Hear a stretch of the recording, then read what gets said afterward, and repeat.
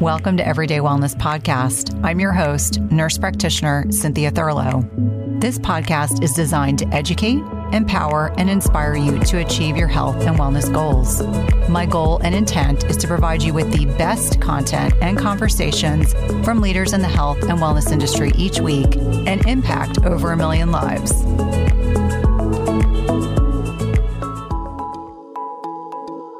Today, I had the opportunity to have an amazing discussion with James Berry. He is a private chef and launched an amazing product called Pluck, which is an organ-based seasoning, and I've been using over the last several years. He's also the co-author of recipes in Dr. Younger's book, Clean 7. Today, we dove deep into his background and talked at great length about his passion for cooking and how he views food as an expression of love.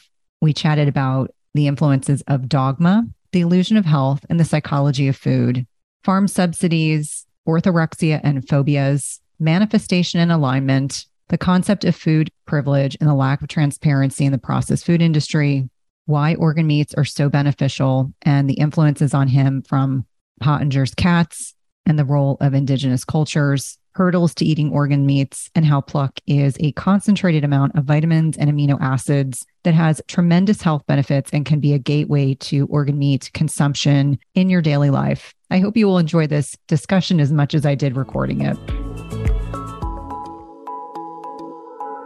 James, it is such a pleasure to have you on today. I've been looking forward to our conversation. Welcome. Thank you for having me, Cynthia. I'm very excited as well. Yeah. So you have such an interesting background.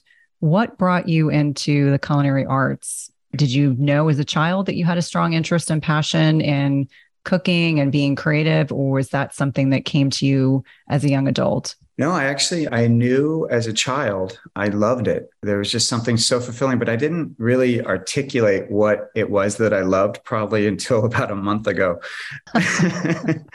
But I realized, cooking for me is how I express love. I never, the love languages, right? And I never equated that, but it's true. When I was in junior high, so I learned at the age of 7 that I love cooking, but when I was in junior high school, I got to actually experience a culinary class. And I loved it so much that my mom requested from the school that I take it twice in the day. So I did it after school and during school. It was slightly different. We did slightly different things in it, but I just loved it so much. And I remember how excited I was to prepare my first recipe for my parents.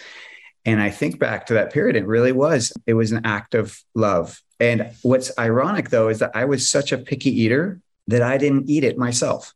Never ate it. Like half the foods that we cooked in class, I never ate unless they were like sweet. I remember we made a fortune cookie, which was exciting because who knows how to make those, right? And I was so blown away by it. But of course I ate that because it was sweet. It's so fascinating, the way kind of these psychology around food and how I would easily try anything that was sweet that I had never tried before that was new. But if it was savory, forget about it. I was just like, wouldn't touch it until I went to culinary school in my 30s. That is when I truly was like, okay, everything that's put in front of me, I am going to eat and I'm going to change my picky eating. And I did. And I'm nowhere near as picky as I used to be. Just to expand even how picky, just give people a full picture. I didn't have my first taco until I was in college.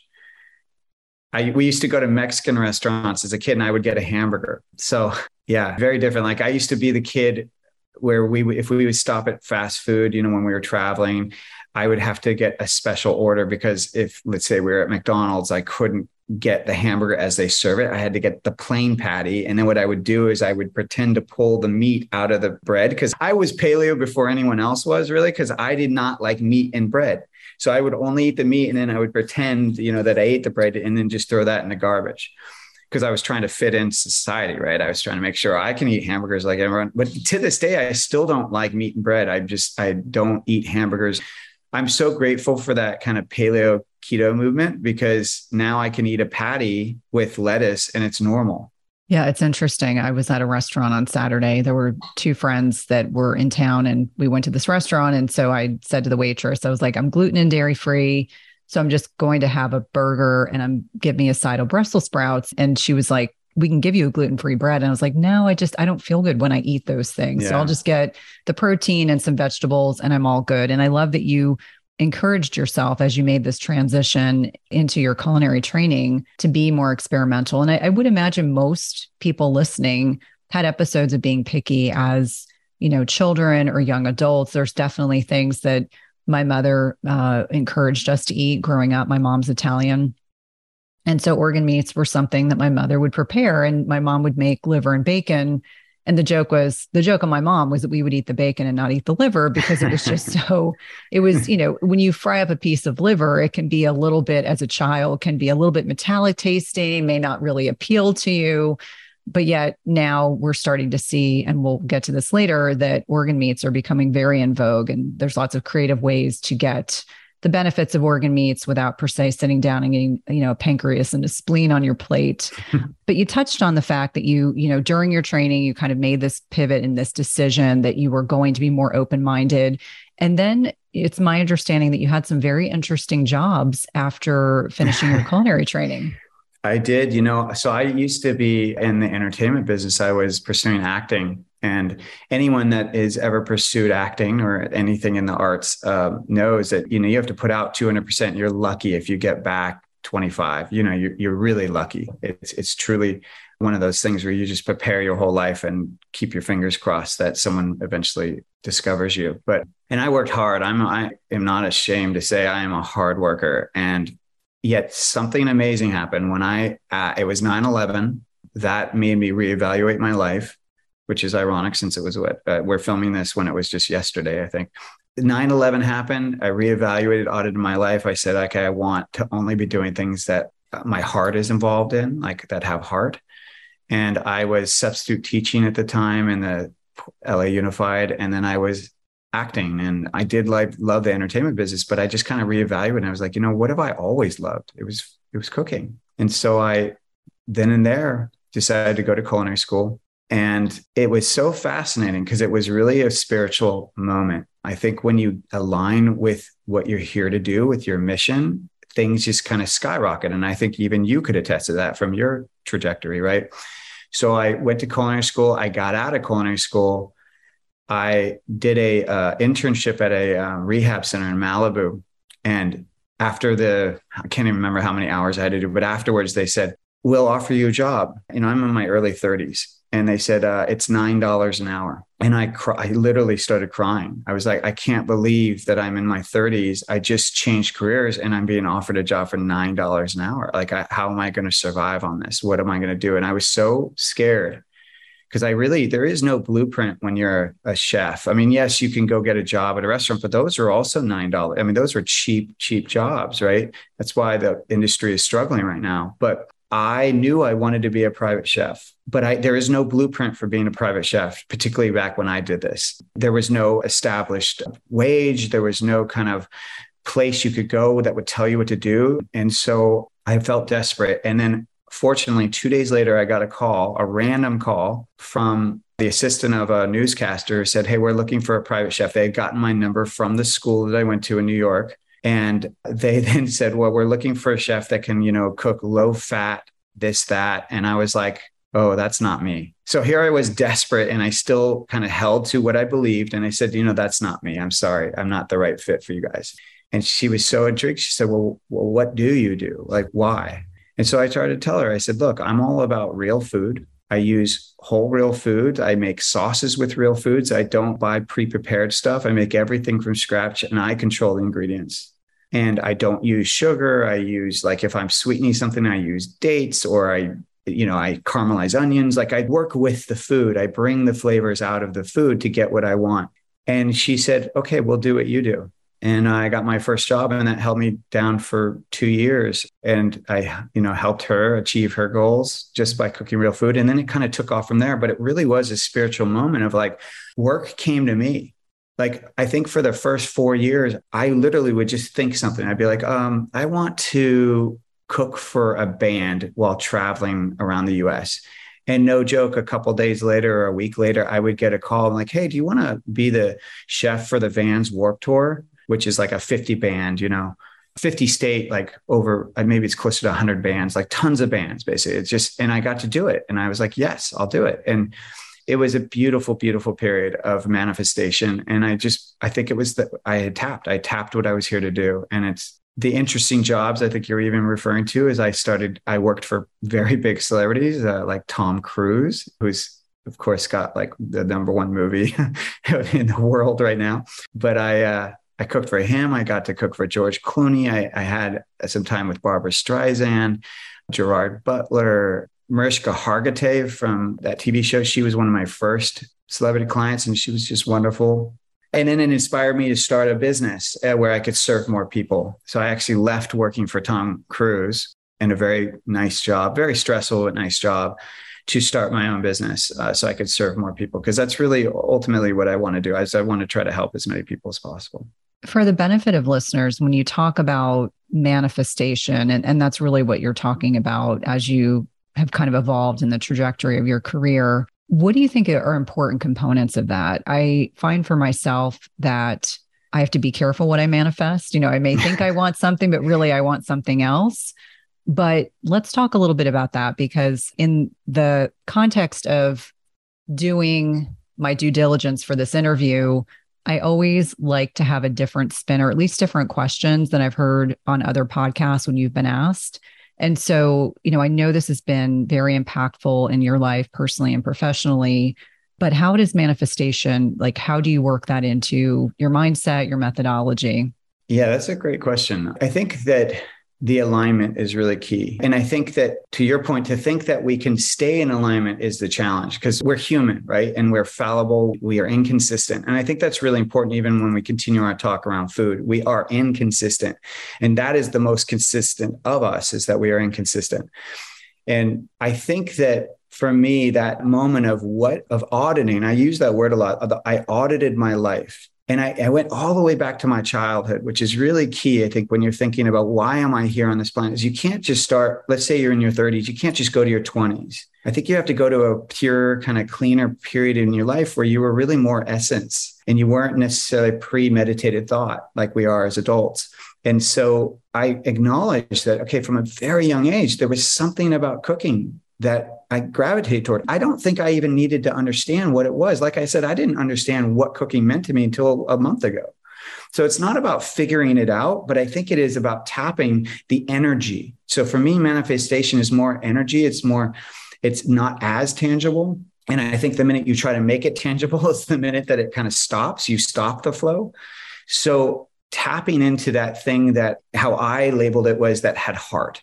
I followed the path with heart. And to me, the heart represents that energy. I think it means a lot of different things for people, but for me, it represents that energy. And you could also say heart, you could say gut, your instincts, but sometimes even gut or instincts feels a little bit more cerebral. Heart feels more emotional and energetic. But I tapped into that. And then from there, it's a lot of listening. I think manifestation requires lots of listening, because I do believe that we all have the ability to manifest all the time, but I think the majority of us are not listening. And I'm a work in progress too. So there are moments where I'm not listening still too, but I think I'm always striving towards trying to listen. And maybe that's where that kind of balance comes from, or that kind of moment, you get that moment of manifestation when you finally align with the heart and the listening.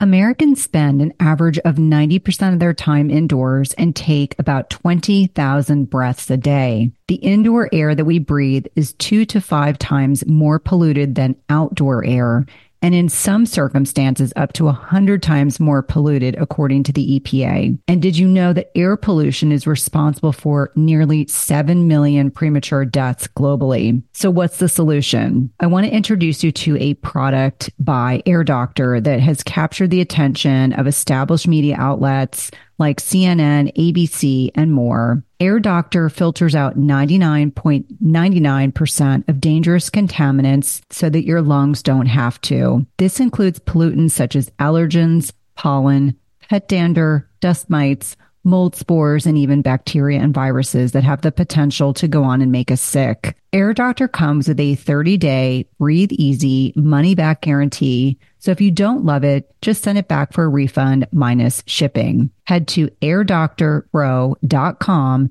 and use code Cynthia. You'll receive up to $300 off air purifiers. Exclusive to podcast customers, you will also receive a free 3-year warranty on any unit, which is an additional $84 in value. Look at the special offer by going to airdoctorpro.com and use promo code Cynthia.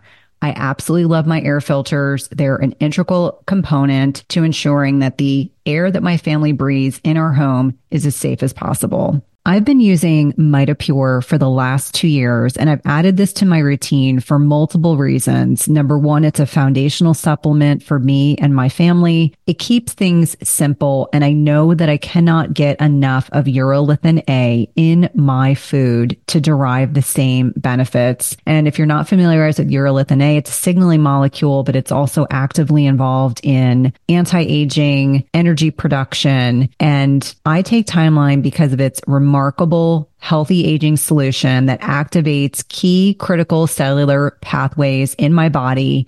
It's a total game changer for healthy aging. I alternate between using the soft gels and powder depending on whether or not I'm traveling. And we know that restoring cellular energy is a key to enduring health. And this is concluded in a recent publication in Nature Metabolism, which is a top scientific journal, identifying that newly energized cells may provide many more years of healthy life to people. Yet as we age, we know that cellular energy production naturally declines and reduces our prospects of optimal health and longevity. That's the great thing about Timeline is you can restore cellular energy and support healthy aging. I've noticed the biggest improvements in my energy and sleep levels. We know that Timeline is clinically shown to give our cellular energy generators, the mitochondria, new power. And when taken daily, it replaces aging mitochondria, so it upregulates mitophagy and rebuilds new ones, or mitogenesis. Timeline is the only nutrient that can do what it does. So Timeline renews your cells to a more powerful state. My listeners can get 10% off your first order at timeline.com/Cynthia.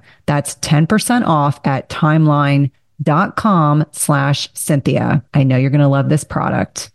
That's such a good point. I think a lot of it's leaning into what we're genuinely interested in, what feels good. And I don't mean just tangibly, physically feels good, but one thing that the last several years has really demonstrated for me is that when I've really leaned into something I'm interested in, then there's usually a cascade of other things that will come from that. I may not fully understand intellectually why, but for me, that has been a really powerful thing. And my grumpy 14-year-old, who I love dearly, I say grumpy because he's a 14-year-old boy, jokingly talks about, Mom, are you just going to manifest that? And I said, you should be open-minded enough to understanding that there are things beyond just tangible. You know, it doesn't necessarily have to be something you can touch. It may be something you sense or that intuition, all of which are very important.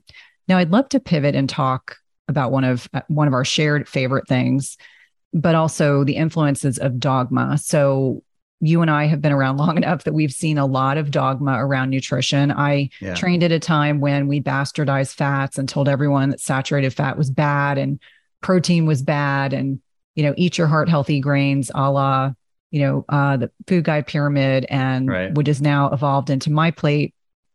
What are your thoughts about prevailing dogma as it pertains to where we are right now? I feel like we've gotten so dogmatic to a fault, almost to the point like we have to label ourselves like this is the camp you fall under and you're not allowed to change your mind. And I see a lot of this on Twitter as a good example. That seems to be a stomping ground of dogmatism, sometimes good, sometimes bad. But I would love to kind of get your sense of where we are nutritionally in terms of dogmatic principles. What are some of the changes that you've been witnessing over the last several years? Yeah, I love this question because it really is, the way I kind of describe it is the illusion of health. Health to me is whatever, I mean, really, this planet, I mean, it's a blank slate, right? Our societal norms, everything we do, everything we choose, everything we think, it's all just perspective. It's mindset. It's what you're saying it is. I mean, we're saying that this dollar bill has worth, but technically from another, if we go to an indigenous culture, they'll be like, what is this paper? This doesn't have any meaning to us, right? So it's your environment, your mindset, how you were raised, all these things play into that dogma. But I ultimately believe that, and it kind of connects to the food, the kind of picky eating. Like we can look at the picky eating and just go, okay, that person's a picky eater. But we can also kind of look at it like, well, they're being controlling. And then you might even go a little deeper and be like, well, maybe their life is chaotic and that this is the one thing that they can control, right? So we can always look at things from a deeper, peel the onion, look a little deeper. But I believe that, I mean, kind of similar even to what we were just talking about regarding the mind, the manifestation, is that the minute that you kind of label yourself something and you get dogmatic about it, I believe you're digging a hole, because you name one diet that, I mean, I've been around over 17 years. I have not seen one diet prevail except real food. We always keep coming back to real food. And to me, that is what ultimately, like, if you're peeling the onion at the core, that's what it is. But even now, we're questioning, well, what is the real food? Because even now we're questioning vegetables, right? And so it all gets really, really heady. It gets really, I think, dangerous, because then you start these food issues can creep up. Like people don't know what to eat. So you start to have, food phobias. You stop eating, you have anorexias, anything that will contribute to you thinking you have control over your emotions and over your world. And that kind of creeps into, I think, the dogma is ultimately it just plays out that control. And then what you're left with is that mindset, which is food is no fun anymore. Like that basically it's fuel. It's just getting from one place to another. And I think that life is too short to always be in one place. And I say that too, because I used to get even frustrated when I was around people that were always just positive. I get frustrated when someone is all in on one thing, because it doesn't feel human to me. I really go back to that we are very fallible. I am a work in progress, and I imagine you are as well. It's like we need to give ourselves that wiggle room, because we are always the hardest person in our own lives. And if that extends to food, to the point where you're like, so we're talking organ meats, right? So one thing I hear a lot is like, oh, well, it needs to be 100% grass-fed, grass-finished. It's like, okay, but what if you don't have access to that? So do you just skip eating organs? If the fish is a larger fish, you just skip eating fish because you're worried about the mercury. So now you're not eating fish at all. Like, are we going to that place? We're so dogmatic about something that we're not even eating those things that are probably the most important foods for us to eat. No, I think it's really important on a lot of different levels. And you bring up many good points. So the rigidity piece, and this could apply to nutritional dogma. This can apply to fasting. This can apply to so many issues that we see societally. And certainly as someone who wrote a book earlier this year, with a lot of the questions that my team and I field on social media or get in our inboxes, I just remind people that whatever you do, it should be sustainable. Because if it's not sustainable, then it's too rigid. It's not allowing you to have fun with your food. As you said, I think on a lot of levels that many people feel like if they're keto, they always have to be keto. If they're low carb, they always have to be low carb. If they're carnivore, they can never eat a vegetable. If they're vegan, God forbid, their body is craving eggs or craving steak. And if they eat that, that per se is bad. And I think it's very, this reductionism, this kind of very black and white thinking can be hugely problematic. And it doesn't take into account, as you said, we're all a work in progress. I very openly talk about the fact that 3 years ago, when I was hospitalized, I was carnivore for 9 months, not because I wanted to just be eating meat, but because I had been hospitalized and my digestive system was such a wreck. That was the only thing I tolerated, but I craved vegetables desperately. And so I now really appreciate the fact that I can eat a wide variety in my diet. And one of the things that I think it's important is to be in a position where you share, the things you're experimenting with. Like I definitely have been experimenting with more proteins, different types, wilditarian meats. To your point, if we get so dogmatic that we can only eat grass-fed, grass-finished meat, it's going to be nearly impossible to go to a restaurant. It's going to be hard to eat at your friend's house. And I try to tell people, like when I go to a restaurant, I'm assuming that most of what I'm eating is not the same level of quality I may have at home, but the process of enjoying being around other people, celebrations, et cetera, you just can't have so many rules. Like I think that many rules then takes away the joy of the experience of sitting down and eating. And because I was raised by an Italian parent, my mom and stepfather, Right. Food is love. That's why I Yeah. love that you said it's an expression of love. My husband actually loves to cook. And so, that's part of how he demonstrates his love to all of us. And I said, since I've been an entrepreneur, he does a lot more cooking. But getting back to the original intent of, heading down this path of talking about dogmatism, the other thing that I think many people probably don't realize, and I know you certainly do, is, the subsidized foods that are in our processed food industry. And for those that aren't familiar, the most subsidized products in the processed food industry are corn, Corn and soy. soy, Yeah. wheat, and rice. And there was an interesting study in JAMA that said the more subsidized food an individual eats, the more likely they are to be obese, have abnormal cholesterol and lipids, and insulin resistance. And so let's unpack that a little bit. Like, as we're kind of positioning ourselves to talk about organ meats, I'd love to touch on the fact that the processed food industry has tremendous influence over our waistline, our taste buds, our discretionary income, and the way that most Americans, most Westernized people are eating. Yes, they do. It's so interesting because on one level, we're talking about the energy, the energy of your state while you're eating. Are you in a stress state? Are you in a relaxed state, a parasympathetic state? But then we're also talking about, well, what you are eating? What were they eating? How were they treated? What was their state? What was the energy around them? And I think that's a whole level, like I mentioned, the illusion of health. I think that's a whole other level of health that most people do not look at.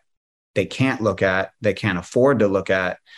It's a very privileged way of looking at food, right? I think we have to honor that. For you to actually think about not just what you're buying, but what is it? How is what you're buying? How was it treated? How was it fed? Where was its environment where it lived? It's like, that's just a whole other level. But I get it. We're in circles where that is what matters, right? Because we're dissecting, we're trying to get deeper and deeper into health and understanding what works and doesn't work. Where I do get nervous is that these industrial businesses, that industry is not transparent. Like the flavor industry, for example, natural flavors, artificial flavors, completely not transparent, completely. Like they actually oversee themselves. So when you see natural flavors, artificial flavors on there, you really do not know what it is. And it's interesting because I'll talk to, when I was making Pluck, I had called many different co-packers, many different labs to kind of, when I was trying to formulate it. And I remember I had this one call with someone and they were like, why are you putting organ meat in there? Like I could just add flavors. I could add umami flavors and make it taste like organ meat. And I'm like, but why would I do that? The whole point is the nutrition. And I just thought that was so interesting because from his perspective, he's like, well, this is my job. This is what I do. This makes sense to me. And from my perspective, I'm like, what you're suggesting makes zero sense. So it's once again, but who's right? It's all perspective, right? So I'm not happy with this industry. I think that it's a fine line, though, because we can get really, really, really obsessive. And to your point, there is no way you can eat out if you're getting obsessive around how things are fed, what they're injected with, whatnot, what's in it. Because most restaurants, they're trying to save money. They're trying to, make money. And so they need to get cheaper ingredients when they can. And what are the most expensive ingredients? It's going to be animal meats. It's going to be oils, fats, and then it's going to be time, so training. So anytime that they can purchase a sauce that's already made, that they don't have to train someone to make, because a cook can follow a recipe, but a chef is going to be the one that really understands the flavor behind the recipe, right? So that's a whole different pay grade right there, right? A chef versus a cook or a line cook, right?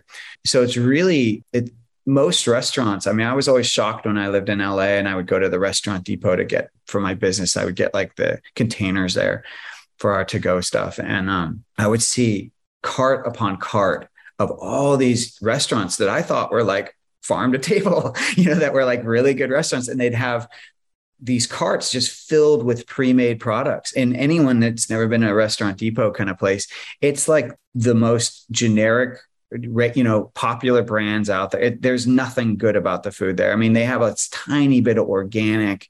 They have really, that's it. Like there's no prepackaged food that is probably the kind that you or I would want to buy. It's all the stuff that you're going to find that's from Kraft. That's, just the general kind of like, don't care about ingredient stuff. And they were packed full of stuff. And it's like, that was eye-opening. And here's the other thing. Every restaurant Almost, probably like 99% of them are getting their food from there. We are all getting our food from the same 7 sources. That's the other thing that you have to think about. So that, when you see all these allergies and issues coming up around food, it's like we're all drinking from the same well. You can't escape that because, supply chain is what it is. And if you want to go outside of the established supply chain, you're going to be paying. And that's the other thing is people, you or I are willing to pay more for these foods. But, I can't even tell you how many people come to even Pluxsite and they're like, I don't want to pay this much for a seasoning. I'm like, but do you understand that there's 5 organs in it? We have 5 organs and most of them you're not even eating. Like you're not eating pretty much all of them for most people. But even those that are eating organs, I guarantee they're not getting spleen and pancreas, right? So it's like, you have to understand if you want healthy food, truly healthy food, clean food, you're going to have to pay for it. And you have to shift that mindset. I think it's such an important point. There's a book, there's always a couple books that completely shift our perspectives. And there's a book called Salt, Sugar, Fat. Yes. And I was stunned to understand there are food scientists that make these hyper palatable, highly processed foods. There are bliss points. They make them as addictive and intoxicating as possible. And so trying to have conversations with my teenagers who now recognize we eat very differently than most of their peers, trying to find a cleaner option for some of the things that they want and having to have conversations about there's a reason why if you go to your friend's house and eat a Dorito, you can't just eat one versus if you have a clean chip at our house, maybe you can have a couple or a serving and you're completely fine with that. But helping to educate them. But I think the average person assumes when they go to the grocery store, they go to Costco, that everything that's there is clean and healthy for them. Yeah. And I have to remind, my followers, I'll do videos about Costco or Trader Joe's clean finds, and I'll tell them it's challenging. If you really read the food labels, just to avoid seed oils, if you do nothing else, just trying to avoid seed oils can be quite challenging. I love that you're pointing this out, by the way, because you can continue going down the rabbit hole, right? Because I agree. I go around to all these stores, I look at the ingredients, and even the ones that are selling themselves as the healthy, it's the illusion of health. They're actually not healthy. I mean, using Costco as an example, so they have 2 main butters, that are really popular, right? They have the Kerrygold, and then they have the Costco brand. That's like a green label. Well, the Costco brand states 95% grass-fed. Why do they state that, you wonder? I remember when they came out, I was like, that's weird. Why are they stating 90? Like, if you're not 100%, why would you state that? Like, that's like saying I'm almost 100%. It's like, why would you be doing that? Well, then you learn like, oh, it's because Kerrygold is not 100% grass-fed. There's nowhere on their label that it says 100% grass-fed. Everyone just assumes they're 100% grass-fed because it says grass-fed on there. So we have this. It's like the human psychology is that we want it to be healthy. Everyone's talking about it. Dave Asprey's recommending we get Kerrygold. We should all be eating it. And then you don't actually read the label. You don't actually look into it because we're all desperately looking for just give us the pill. Just give us that answer. But the reality is it's even when you think you have it, you don't have it because there will be companies that are really clean that are doing it all right. And then they get sold to a bigger company. And then that company changes their ingredients, but doesn't tell you. So now that product that you thought was so clean isn't so clean anymore. And, and that carries over to so many other things. Like think about all the medicine things, all the medical procedures that back in the day, we thought this is the answer. They think actually George Washington died from his doctor's hand because they bloodlet him. That was the healing then. They would bloodlet you, release your blood, cut you to release blood, thinking that would help you. And they think that they actually did it too much on him and he died from that, right? But that was the science of the day, right? So I'm always very like, you know what? Like we think we know everything in this moment and we really don't. And you have to have that kind of like, I really do believe, and it feeds the dogma question. It's like you have to kind of just take a breath and realize that we cannot control everything. But what you can work on and control is your own state. And you can take a breath and you can listen to your body and you can kind of like feel out, okay, do I really need this ice cream? Or is it just because I'm having a hard day?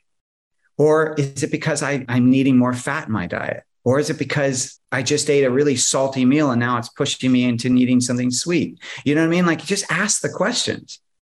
Ask those questions and try to get more and more intuitive with what feels right in your body, but don't, at the same time, you can't fully go 2 feet into those emotions because the emotions will play with you too, right? See, it's got to be a balance of the physical and the emotional, the energy and the tangible. It's got to be that balance. But I will absolutely be the first person to contradict my own self, because I sometimes make these choices because they're easier. Like, so sometimes I'll know, like, Kerrygold is not as necessarily good as the Costco brand, but honestly, it tastes better. It tastes better. The Costco brand is really bland, and Kerrygold has flavor. And I'm just like, okay, I think I'm going to go back to Kerrygold, even though it's probably only about 80% grass fed or 85%, whatever it is. But I'm like, I'm going to do it because it tastes better and I like it. So I'm just going to trust that. Well, and I think, and there's also nothing wrong with that. I think, if you came into my pantry, again, I have teenagers, so we do have some prepared foods. I mean, I have bone broth because I don't always per se have some ready to go. Right now I've got dogs who don't like their dog food. And the only way we're going to get through this bag of very expensive dog food is I've been putting bone broth on top of it. My husband just rolls his eyes.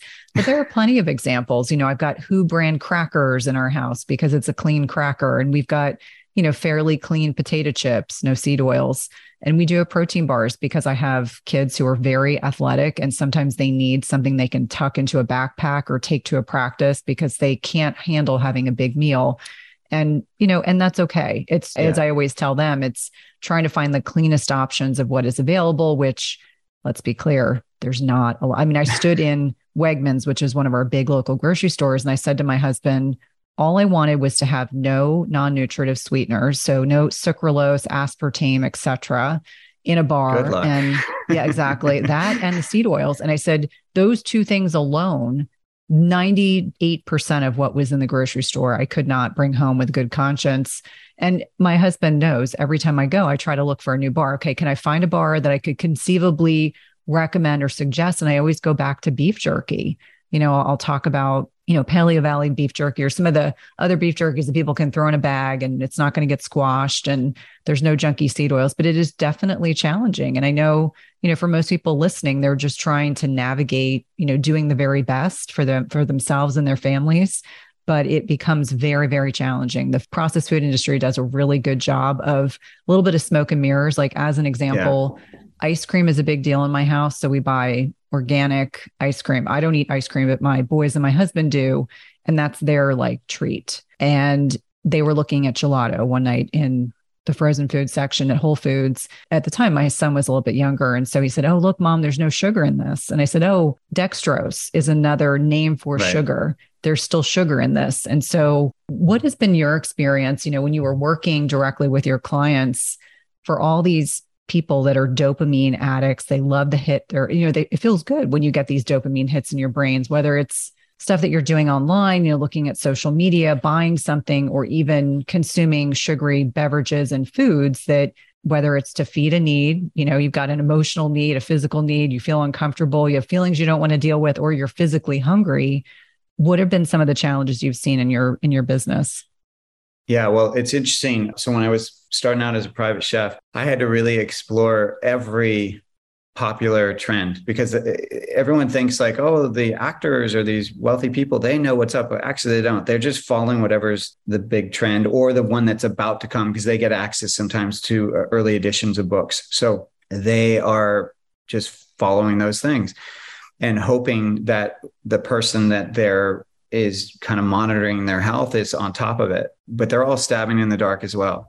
And some of them aren't at all. Some of them are like, they'll go a few weeks where they're eating really clean and then they'll just binge on just horrible, horrible food. And I'm talking about big, big actors, the ones that really do look great. I mean, I remember I used to work with an Olympic athlete who when he was training, his fuel were brownies.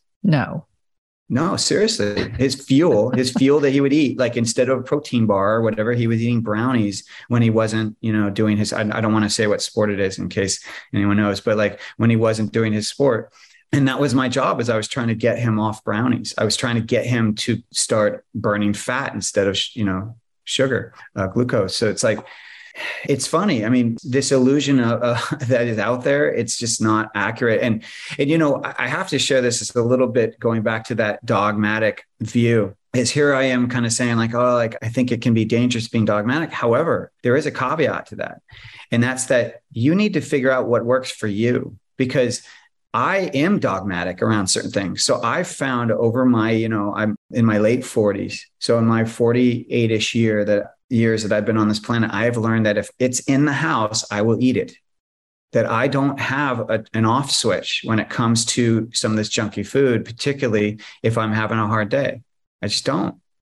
So I can either pretend that I have an off switch, or I can just own the fact I don't have an off switch. So I'm just not going to bring it into the house. And it works really well now. Like I don't eat ice cream. I don't do any sugar. I think the only thing I do is sometimes some stevia. And even that I'm kind of over, I'm sick of. But like, I don't bring any stuff in. It's not because I'm trying to go without. It's not because I'm trying to be mean to myself or try to be rigid. It's because I've learned that it doesn't work for me. So I think it is, when dogma is supported by like, hey, I actually feel better not drinking, or I feel better not eating these souped up protein bars that are actually expensive candy bars. You know what I mean? Like when you get off the train and you start to realize, oh, like I don't have to succumb to all these pressures, the societal pressures, and eat the way everyone else is eating. Like I go to Costco, there's literally 5 things I can get, and toilet paper is one of them. You know what I mean? So it's not even a food item. It's like, there's not much there that is truly good. And if you go to every grocery store out there, what has become the most prevalent grocery item in every store out there? It's snacks, chips. The chip aisle is as big as the cereal aisle. Remember that when we were kids, it wasn't that way. It's literally, you go to Trader Joe's, the chip aisle takes up an entire aisle. Like that's unprecedented. So like, yes, it is not just, food and us. It's like, no, we are up against an industry that is trying to take our money, that is trying to take our health. And you have to be, cunning. You have to figure out what does work for me. And sometimes that is a dogmatic, like, you know what, I'm just not going to buy the stuff. Like we're gluten-free in our household, and we're primarily gluten-free because my wife has an autoimmune disease. And so we as a family, we are gluten-free for her, but also for ourselves, because it's questionable whether, we need gluten, right? So what's amazing about being gluten-free though, for me, and this is a part of the dogmatic thing, is now when I go into a grocery store, I'm not snacking all the time. You know how they all have like samples? I can't eat any of them because none of them are gluten-free. So actually me cutting off something actually made it easier for me. Now, not having the option actually makes it so easy, because now I can someone's offering a cookie at a hotel, because that's what they do. And it's like, oh, I can't eat it. It has gluten. Sorry. Thank you though. It smells really good, but thank you.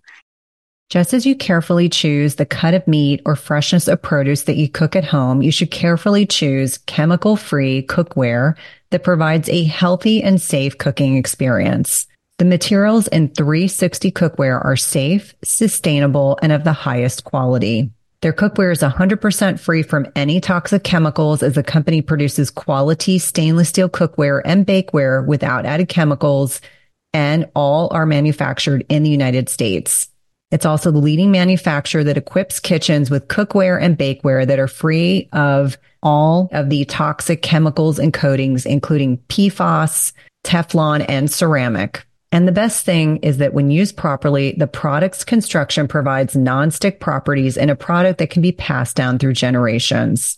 Go to www.360cookware.com and use code Cynthia20 for 20% off your first order. Again, that's 360cookware.com and use code Cynthia20 for 20% off your first order. We've been using their products over the last several months and have really been pleased with not only the durability, but ease of cleanliness.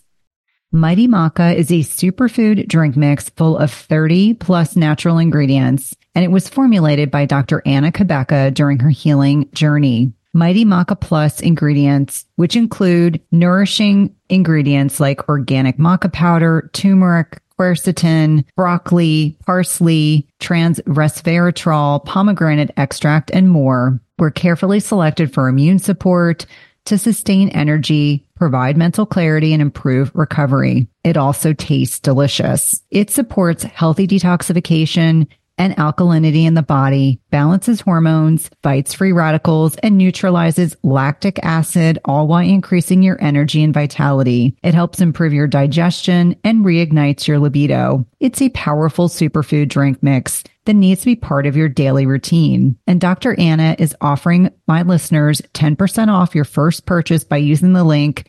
dranna.com/Cynthia. That's 10% off your first purchase by using the link dranna.com/Cynthia. It's delicious and nutritious.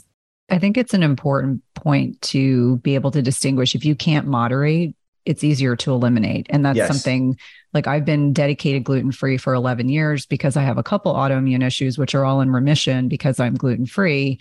And I remind people that my only last vice in life is dark chocolate. And that's like, I'm okay with that. But it's also with the understanding that if I have a gluten-free cookie or a brownie or there's a celebration, I will enjoy it, but I don't take leftovers. They usually go in the garbage, which my husband kind of scratches his head. And I said, well, if you can't moderate eating those gluten-free cookies, it's much easier just not to have them anywhere around. To me, that's intelligence, right? That's emotional intelligence. And that's part of, I think that, we were talking about intuition and getting in touch with your body. You have to also like kind of take ownership of yourself. Just like, you know what, if you know what works for you, then that's what works. It doesn't matter what, Joe Schmo over there, what works for them. Doesn't matter because you are different people. You are bioindividualistically different, that you need to honor yourself. And, really, I mean, you could take that even further. It's like honor. That's such an interesting word, right? Honor thyself. Well, let's take it even further. Let's honor ourselves by the food we put in our body. Let's honor ourselves by the people that we surround ourselves with, by the people we choose to, fall in love with, or be involved with. It's like honoring thyself is such an interesting concept to me because it took me many, many years to understand that. I mean, even when I was single, I remember I was dating a lot of different people. And there was this guy in my life and he said that, he's like, what would it be like if you actually were even you honored yourself more and chose who you were going to be intimate with instead of just blanketly being intimate with whatever is around you. And it was I didn't even understand it when he said, I was like, I'm like, okay. And I mean, it took me literally, I think like 5 years until it really sank in of like, oh, like what I put in my body is an act of honoring myself. Oh, who I have in my life is an act of honoring myself. And that's one thing I'm constantly now trying to impart to my kids is that you really can choose. If you are around someone and you being around them results in you feeling bad about yourself or angry at yourself, then you don't have to, you get to choose your friends. Like you get to choose who's in your life. You get to choose what goes into your body. And I swear, if we even just put a little bit of energy towards that alone, those two things, it's amazing how much better we can feel, because that's a whole other topic, which is most people don't realize that where they're at right now is less than. Like they are not thriving. They think their norm is actually below average and they don't realize that. And I'm talking health-wise, of course. I'm not talking about anything other than that. Yeah, just the kind of concept where most people are just surviving. They're getting day to day, they're not thriving. And that is certainly a really, really important point. Now, I'd love to pivot and talk about foods that are really healthy for us. And this is our kind of segue into organ meats. And, obviously, I think for many listeners, they may have tried liver. Maybe they, like me, when they were growing up, it was served with bacon. But let's unpack. How did you get so interested and passionate about organ meats and helping to educate people about why these are such nutrient-dense foods to include in our diets? I wish I could say that, I was raised on it and this is how this is what I've known, but I actually wasn't. And similar to you, my mother was, and she used to eat liver and onions all the time as a kid and she loved it, but she wasn't much of a cook and didn't really translate it to my childhood much. I think the most we ate was when you got a whole chicken, you had some of the organs were in there with the neck, so it's like, that was about all I got. And I didn't really eat it much. But when I was in culinary school, I learned about Weston A. Price. And it was the act of learning about Weston A. Price and Pottinger's Cats. And, those two books really brought it home like, oh, kind of similar to the way I was saying, like if you're trying to find what you're best at, to look at your childhood. Well, I think food wise, it's good to look back at what were indigenous cultures eating before they were eating that standard American diet and all these health issues came into play. It's like, what were they eating when they were not having the health issues? So I love that Weston A. Price talked a lot about organ meats, proper preparation, and yet I still didn't incorporate it. So when I was a private chef for all those different clients, I still did not incorporate organ meats. It wasn't until I was a father that I started to go, you know what? I really want to get these nutrient dense foods into my kids, but I want to do it with just effortlessly. I don't want to work so hard at trying to overcome, the hurdles. These are the organ meat hurdles, right? So it's the ick, the associated ick taste, because I know people, they've never even tried organs and they think they're icky. And I was definitely that way as a kid. I wouldn't touch it. Right. So that picky, I don't know, it taps some kind of picky eater in all of us. There's the sourcing. A lot of people don't know where to source it. And then there's the culinary prepper. Like a lot of people, we've lost the art of how to cook them. So we have three major hurdles, huge hurdles. Right. And then I guess you could say the fourth is like, it's like touching, the tangible parts. You touch them there, you get this huge piece of heart or tongue or liver. And you're like, what do I do with all that? Am I going to actually make an entire meal with this? And if you don't, then you feel wasteful. So there's more hurdles than even what I'm mentioning, but I wanted to overcome those hurdles. And really that's what got me on the path is my kids, and then wanting to overcome any hurdles around getting these nutrient dense foods into them. Because as a parent, we already work hard enough. Like, I just want to make things like, for me, I think that's really my sweet spot is, for me, I want health to be easy for people, because if it's hard, then you don't do it. That's just it.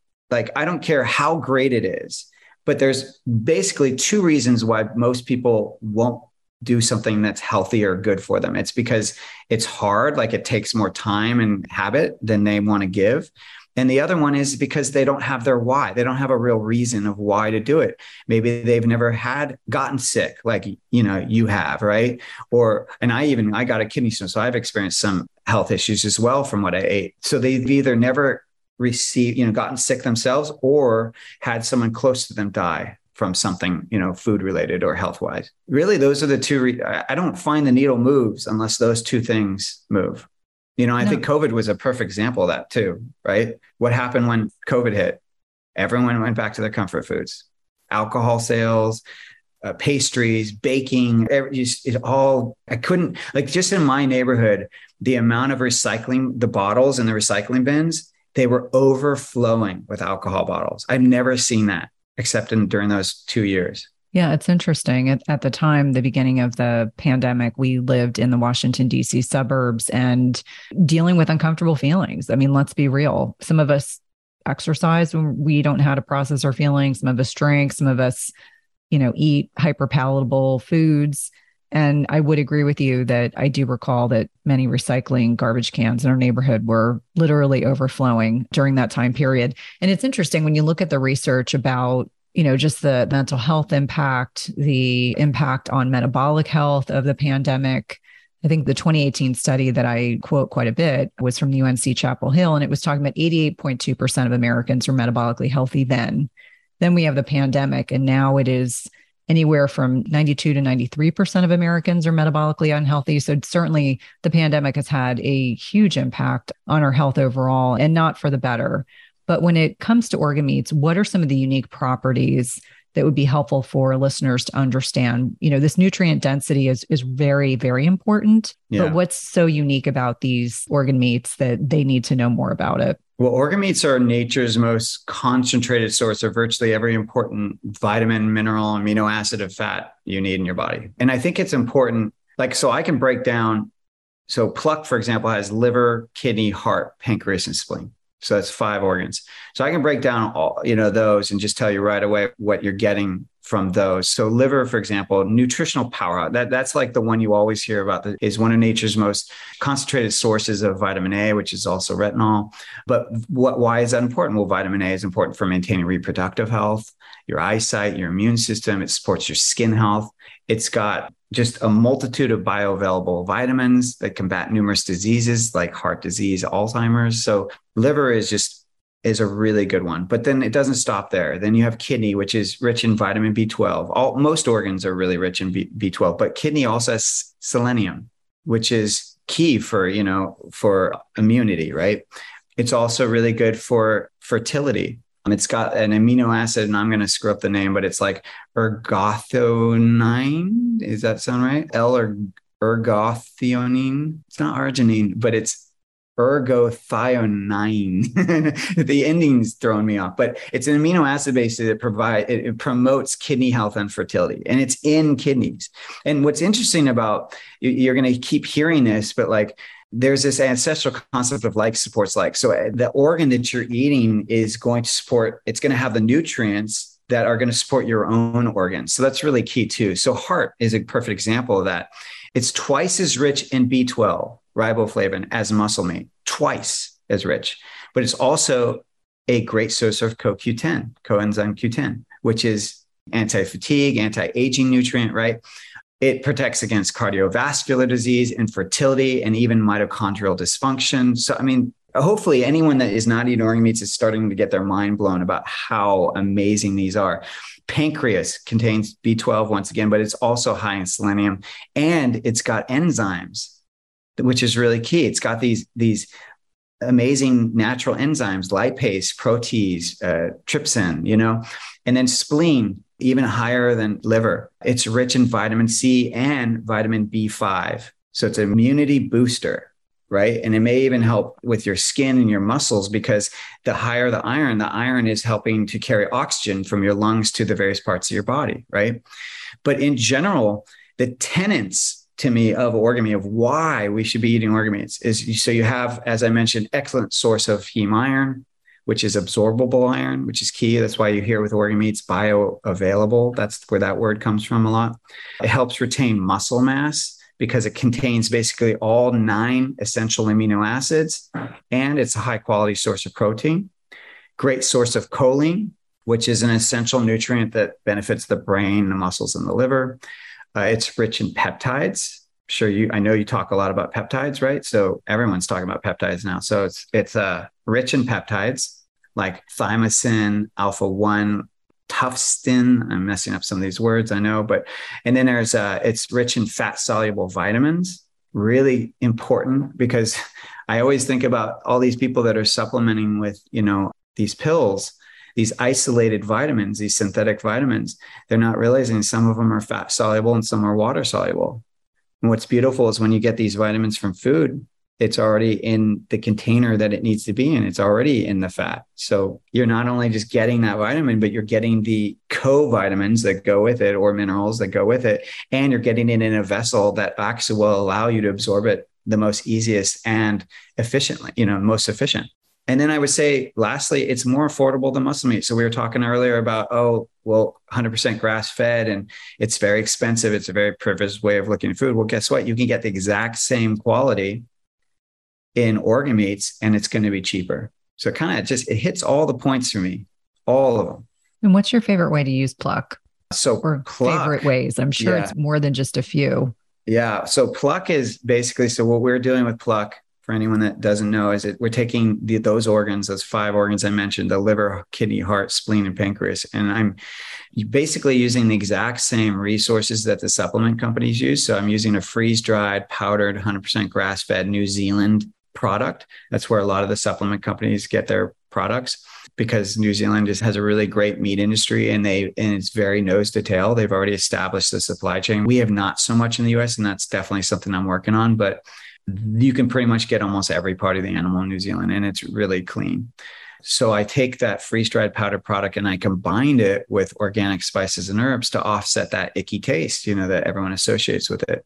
So what you get is a shelf-stable seasoning, no different than like Old Bay or Lowry's, or, it's really no different than any seasoning. You could keep it in your drawer, but yet what it has that's different from all those is it has organ meats in it. And so it's not only increasing the flavor, it's making other foods taste better, but it's nutrient boosting every food you put it on. So I use it like salt and pepper, honestly. Like I put it on everything. I would say I've fluctuated. Like when I first created Pluck, I would say our favorite was eggs and popcorn.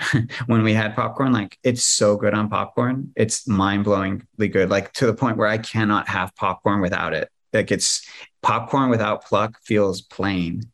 to me. And you'll probably find that once you start using it on everything, that things just start to taste plain without it. But I would say then my next favorite was putting on salads, because I was eating lots of salads at the time. But now I would say, I'm probably eating more protein now. So I just sprinkle it on whatever protein I'm eating. And I usually use it as a finishing salt. So I put it on after I've cooked the meal, just for maximum nutrition, because heat destroys the vitamins. So yeah, we really do put it on everything. My kids ask for it. They put it on. I haven't met a kid yet that doesn't like it. It's pretty crazy. No, it's really good. It's funny. I've been going through a deviled eggs phase, and I've been using it on that. And then as a finishing, I'm glad to know that you definitely don't want to cook with it. You use it as a finishing product. I've been putting it on like steaks and things like that. Actually, last night I had some barramundi and I used it on that. Oh, that's delicious. Yeah. I mean, you can cook with it, but I would just also finish with it. And like when you put it in like ground meats, that's ideal because it's protected inside the meat and whatnot. But if you're just sprinkling it on any seasoning you sprinkle on top of something, yeah, you're getting flavor, but the heat is destroying, most of the nutritional benefits of it. And you sometimes do, unless you're like kind of doing a dry rub or you're really allowing it to marinate in the food, you don't get a lot of flavor when you just sprinkle something, unless it's like salt right on the top, and you only get it on the very top layer. So that's why I like to finish with it anyway, because you're maximizing the flavor. I love it. It's actually one of my favorite gifts to give people, is to give them Pluck. And what I've come to find out is there's the initial, as you said, people don't quite know what to expect. And I always say, be open-minded, because it really is delicious. And it's an easy way for those of us that perhaps having a plate of organ meats would not be appealing to our family members. This is a really easy way to continue to provide ways to increase nutrient density of your meals and get in those organ meats without the visceral reactions I certainly did when my mother served liver years ago. Now, obviously, I could talk to you for hours about a variety of different things, but please let my listeners know how to connect with you, how to purchase Pluck, where are you on social media, etc. Yeah. So the website is called eatpluck.com. And we have actually new flavors out now. I don't even know if you know about this, but we have zesty garlic, which is an AIP blend. So it's got no nightshades, no seeds. We have a spicy version. We have the tried and true all-purpose. That's the product we launched with. And then we also have, for those that want maximum nutrition, we have a 100% organ blend called Pluck Pure. And that's for people that don't care as much about the taste, that I just want 100% organs, and you're going to add it to things that already have lots of flavor. So you could add it to sauces or chocolate smoothies or whatever it is you do. But in general, when you're ordering Pluck, I do stress, like, treat it like salt and pepper, because it's all about that micro dosing.